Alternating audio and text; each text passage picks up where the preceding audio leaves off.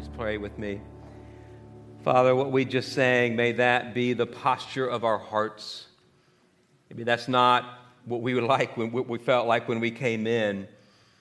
But Jesus, would you bring us to that place to surrender all to you, to surrender all our hopes and dreams, to surrender the things that we long for you to do in our lives, our plans, places of pain and suffering, we surrender to you.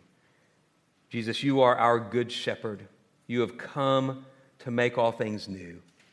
And so as we come and hear your word, as we gather around it, Lord, as we come to the table in a bit, would you come, refresh, restore, and renew us? In Christ's name, amen. Amen. Please be seated. One of the things that Advent does, among many as we journey in this season of Advent, on this third Sunday of Advent invites you and me to live life with eternity in view. I want to say that again, so we're going to look at this morning. Advent invites us to live life with eternity in view. Throughout the Scriptures, what we find is that hope is held out over and over again, that one day all that's wrong in this world and all that's wrong in our lives will one day be made right when Jesus brings the new heavens and the new earth among us. And friends, that's the good news we need to hear today. So we're going to be looking at for the next few minutes. I read a story the other day about a woman named Joan. She was one who lived with this real hope, not just the hope that she had eternity with Jesus, but she lived with hope right here, right now. But you see, for Joan, that wasn't always the case. See, life didn't just take a turn for the worst. The bottom dropped out of her life, and she came crashing down. And for Joan, things wouldn't get better for a while. But if you had seen Joan before this, you would have thought that she had everything that anybody would ever want. She was married to a wealthy businessman. They had a beautiful mansion in one of the most prestigious neighborhoods in the city where they lived. They had 3 children who were doing great. She had it all. Some could say she was living the dream. But years into her marriage, things began to take a shift. Her husband became more and more distant, and he shared less things with her, and she just chalked it up to, well, he's busy growing his new and successful business. But he became more and more distant over the years and seemed irritated all the time at her. So Joan started to see a counselor. She invited her husband to come, but he wanted nothing to do with that. So she went month after month on her own. Things weren't getting any better. So frustrated and exhausted, some friends of Joan said, you need a weekend away. Rent a house on the lake and just get away for the weekend. So Joan and her friends did that. But little did she know what would take place while she was gone. You see, for 18 months, her husband had been planning his departure from their marriage. He put all of the assets of his business from his name. He divested them into his business partner's name, changed the house into his name. 30 minutes after Joan drove out of her driveway to go to the lake, the moving vans showed up, emptied everything out of her house. Sunday evening, she drives back and drives down the beautiful tree-lined lane to her home. Seeing all the lights were dark, everything was dark in the house, she was a little perplexed, but she didn't think much of it until she unlocked the front door and opened the door and found nothing inside. Everything was gone off the walls. All that was left were her clothes on the floor in her bedroom and a twin mattress. Everything fell apart for Joan. The unimaginable happened. Her husband left and he took everything. He took the kids, he took the money, everything that she ever had. The next day, she called her counselor, and as you can imagine, she said, I have no hope anymore. I have lost everything. I don't want to keep going. Think about it. She had built her life on all of these things. A wonderful husband, so she thought, a beautiful home, money, cars, everything anyone could want was taken away from her. And as the months unfolded, she began to realize hope really was not in those things. Hope wasn't in those things. She began to see that hope could not be found in those things if she was going to keep going in life. And so over the difficult and painful years, something began to change. Joan began to live with eternity in view, which gave her the ability to have hope in the present. You see, Joan began to realize that if God was bringing restoration in the final day, then surely he must have started that restoration process now, and she was in the middle of it. As things got worse, before they got better, Joan had hope that her Savior was also her restorer. And in that, she lived every day, trusting God's great goodness, that he would never leave her nor forsake her. Friends, what Advent shows us, it invites us to live life with eternity in view. The passage we're going to look at that was read a moment ago from Isaiah 65 tells us that God one day will make everything new. And for the followers of Christ, there will be a new heaven and a new earth where all of the pain and suffering and sorrows in this world will be done away with and made right. Listen again to the words from Isaiah 65, verses 17 to 19. For behold, I create new heavens and a new earth, and the former things shall not be remembered or come to mind. But be glad and rejoice forever in that which I create. For behold, I create Jerusalem to be a joy, and her people to be a gladness. I will rejoice in Jerusalem and be glad in my people. No more shall be heard in them the sound of weeping or the cry of distress. Then Isaiah goes on to share a prophecy of what that will look like when things that were once broken apart come together, things like they were supposed to be before the fall. But the question we've got to ask is this: that's then, what about today? What is our hope for today? If there will be a new heaven and a new earth, restoration ultimate, what about our lives today? Friends, your story may not be as devastating as Joan's. Few are, but some have been. What we need to see is the hope of what is ahead is a present reality for us right here, right now. Advent invites us to see, to live with eternity in view, with the present hope that God is restoring what is broken among us and renewing the things in our lives. Scripture tells us that when Christ was born into this world, he came to begin to bring the kingdom of God into this world. And the resurrection of Jesus shows us that the restoration process has begun. Death has been dealt with ultimately. And friends, what you and I get to live with today is a foretaste of what's to come. That's what I want you to see. The hope that you and I have today is a foretaste of what is to come. More than any other prophet in the Old Testament, the prophet Isaiah wrote about the coming Messiah, what he would be like and what he would do. Listen to these words from Isaiah 9, verse 2. The people who walked in darkness have seen a great light. Those who dwelt in a land of deep darkness, on them has light shone. The Bible gives us a lot of imagery. Light and darkness are one of those. Whenever you read about darkness in the Scriptures, it's talking about the brokenness of this world. It's talking about this world filled with sin and sorrow. And what we see here is the hope that one day light will come. And friends, we're on the other side of that. The light has come. Jesus has come into this world, and we now live with this gospel promise that God is doing something new in our lives. Things have changed. They may not look like it all the time, but with Christ bringing the light of the world in this world, we can live with new hope and renewal for our lives. I want you to think about this, though. Even in light of what I just said, I recognize some of you might be thinking, will things really change in my life? Could things really get better? I talked to a couple of people already, and we're about to end 2023, and they said, I cannot wait for 2024 to begin, because I want 2023 to be in the rearview mirror. It has been a hard year. And they weren't saying that joking. They were very serious about that. You see, the reality is because the light has come, we have hope. But friends, I recognize it's easy to become cynical. It's easy to become skeptical, wondering, will it change? Is change even possible?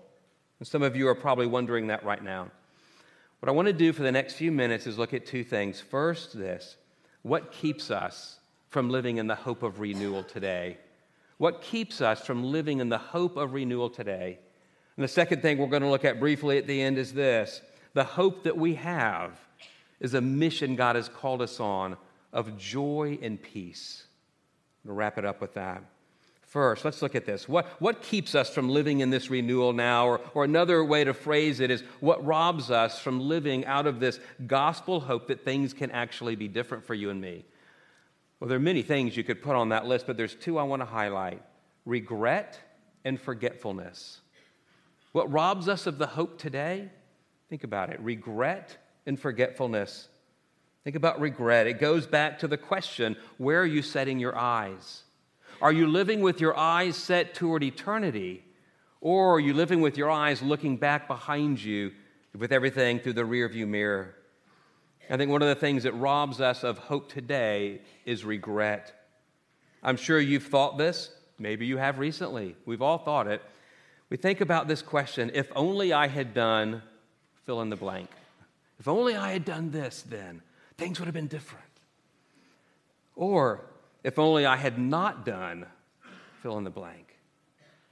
It's easy to live with regret when we question, if only I had done this, or if only I had not done, or if only I had handled the situation differently, then things would be different.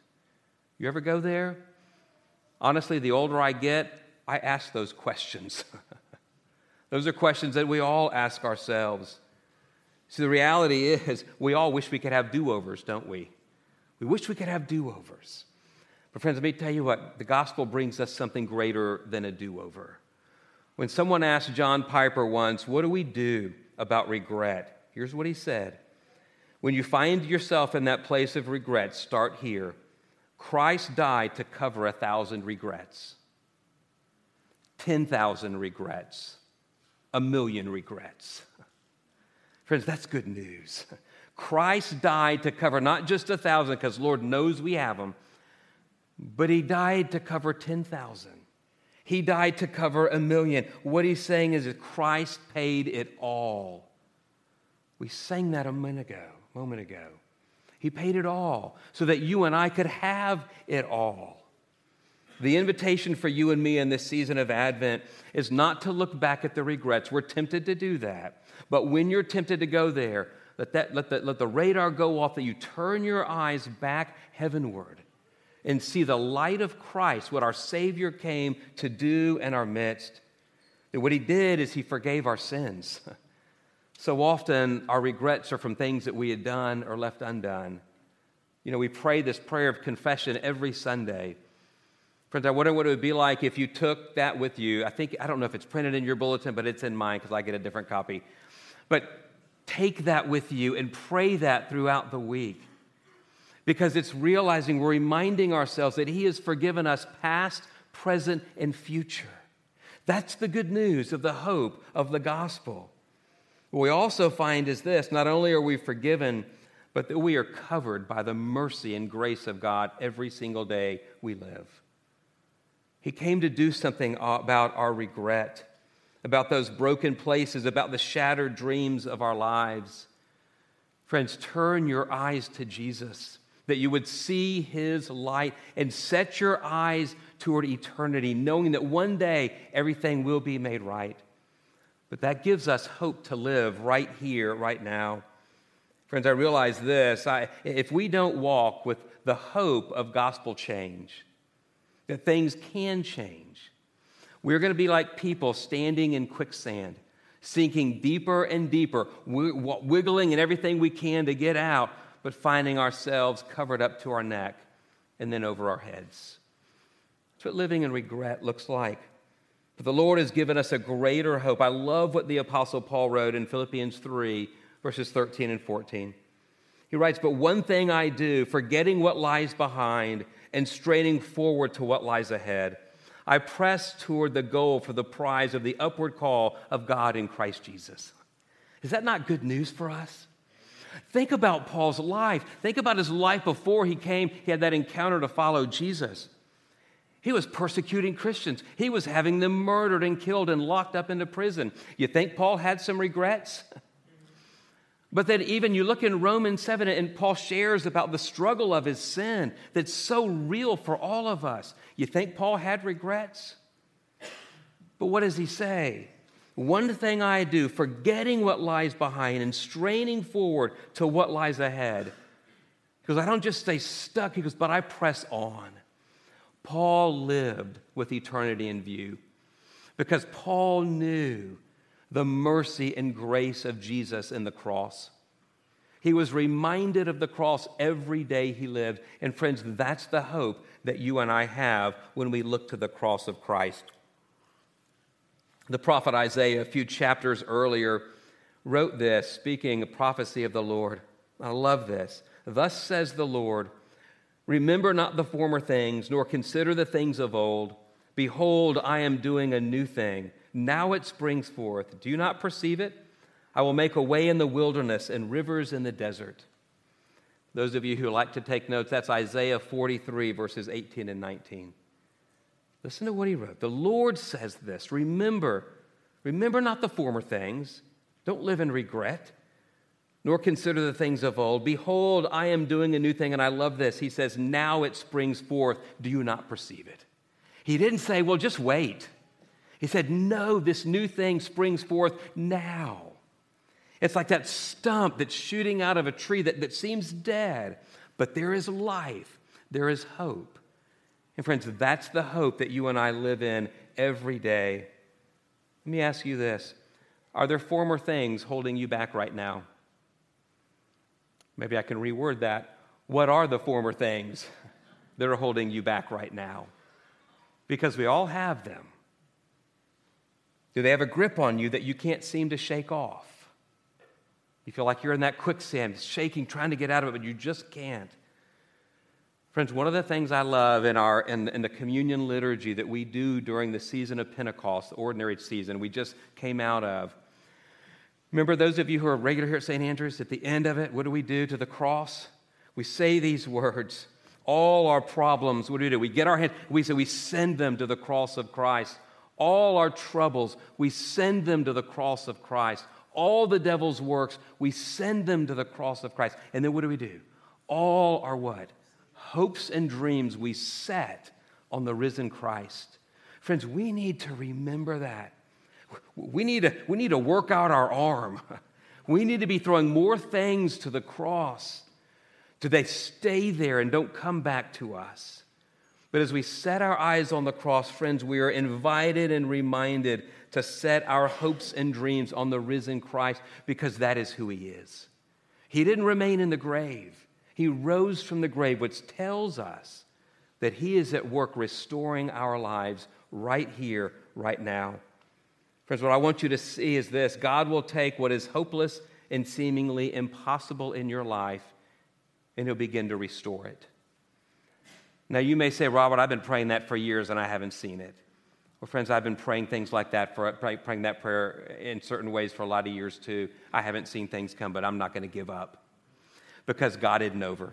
The story is not over, friends. There will come a day when all things will be made right, and we live with hope that one day those things that seem hopeless or seemingly impossible, God will redeem and restore. That's the hope. The second thing, amen to that, the second thing we see is this that keeps us living in renewal is forgetfulness. Forgetfulness. In our Advent waiting for the second coming of Christ, if we don't set our eyes on eternity, we're going to be prone to forget some key truths. The first one is this, and it'll sound obvious, but we need to remember it. We still live in a fallen world. We still live in a fallen world. But while we live in the fallen world, the kingdom of God has broken in. And God is at work, even though things don't work the way they're supposed to. Sickness still happens. People still have to walk around with boots on their heel because things didn't work right on their feet. That's me up here, if you haven't noticed why I'm hobbling around. Kimberly and I were in Houston earlier this week for me to do the funeral of my aunt, someone who was very dear to me in my life. She was diagnosed with breast cancer many, many years ago and was healed in that. But a few years later, it came back. And she was doing really well, but went to the doctor for a checkup and found that the cancer was over 90% of her bones, taking over her entire body. But this precious woman lived with a joy and a hope that she never gave up until her last breath the other day. She lived with hope in a fallen, broken world that we have a Redeemer who will come and restore one day. But the world is still broken, isn't it? We still have conflicts with friends that leave us angry, bewildered, and sad. Some couples still experience distance in their marriage, and they're drifting further and further apart. Some live with stress over their finances, and you wonder if you will ever get ahead. All kinds of questions like that. We still live in a fallen world. But friends, listen. When we set our eyes on eternity, we are reminded of the hope of Christ, that we have been forgiven. We've been given new hearts. The Spirit of the Lord lives within us so that we walk in this world differently. That's the key. You and I walk differently in this broken world. We walk as people who are redeemed, as people who in our lives before the Lord are restored. And so we bring a hope to the fallenness of this world. That's the first thing we need to see. The second one is we need to be reminded of this, that God is sovereign. God truly is sovereign. That's not a trite saying that I would just throw out. You see, we can look at this world and wonder if anyone is holding it together, right? We often wonder that. And contrary to what some may believe, this world is not spinning out of control. Though it looks like it. But listen to these words from Colossians chapter 1, verses 16 through 17. Paul wrote, "For in him all things were created, things in heaven and on earth, visible and invisible, whether thrones or powers or rulers or authorities, all things have been created through him and for him. He is before all things, and in him all things hold together." Did you hear that? In him all things hold together. He created all things. He knows everything. Friends, listen, he knows what's going on in your life right now. He knows what you haven't shared with somebody else. He knows what you're holding on inside. And I want you to see this because God is sovereign. He sees you, he is with you, and he will never forsake you. And he knows how to lead you forward. And there is a way forward. And he knows how to lead you in that. What's so beautiful is that the birth of Jesus ushered in the kingdom of God. The resurrection of Jesus confirms that Jesus is the ruling king over this world. And he is on his throne ruling over every part of your life and mine. Friends, that's a hope. To know that it's not up to me, it's not up to you. It's not up to someone who's running our country or another country. We are under the control of the merciful, gracious, sovereign hands of a God who is making all things new and will one day restore everything. That's what we've got to see. Let me wrap this up with this. Friends, there is tremendous hope in the calling that you and I have ahead. When you and I live with eternity in view, listen to these words, verses 18 and 19 from Isaiah 65. "But be glad and rejoice forever in that which I create. For behold, I create Jerusalem to be a joy, and her people to be a gladness. I will rejoice in Jerusalem and be glad in my people. No more shall be heard the sound of weeping or the cry of distress." Friends, as followers of Christ, we are people of joy, of gladness, because the Savior has come, and we know he's coming back. I don't know if you've noticed each Sunday we have a new banner on the side of the sanctuary. Hope, peace, joy. There'll be a fourth banner next Sunday, the fourth Sunday of Advent.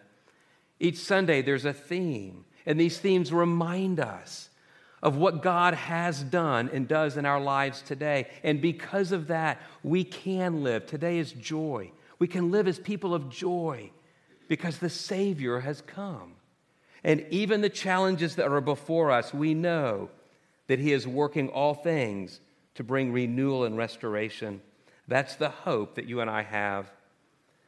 Think about the opportunities that we have to live with intentionality. Friends, listen, there are people all around us today when we walk out of here, when we wake up tomorrow, who are living in darkness, who are living without hope, who are trying to find things in this world to bring them and satisfy the voids in their hearts. I know that because I so often find myself in that place. But what you and I bring is the hope of the gospel. We bring the hope of a Savior who has come and is coming back. Friends, that's the joy of this season as we celebrate Christmas ahead. N.T. Wright put it this way in his book, Surprised by Hope. He wrote this: to hope for a better future in this world, for the poor, the sick, the lonely, the depressed, for the slaves, the refugees, the hungry and homeless, for the abused, the paranoid, the downtrodden and despairing. In fact, for the whole wide, wonderful world, is not something else, something extra, something tacked onto the gospel as an afterthought. Friends, it is the very gospel itself. And you and I, those who know Jesus as Savior, we get to bring that hope of redeeming grace and restoring love to those around us. It is real. And the way that we can bring that is that we know ourselves the grace and mercy that we've been given, that we can live with hope, peace, and joy and bring that to those around us. That's the gift of what we bring this Christmas to this community around us, to our families who will be gathering around our tables, to our friends.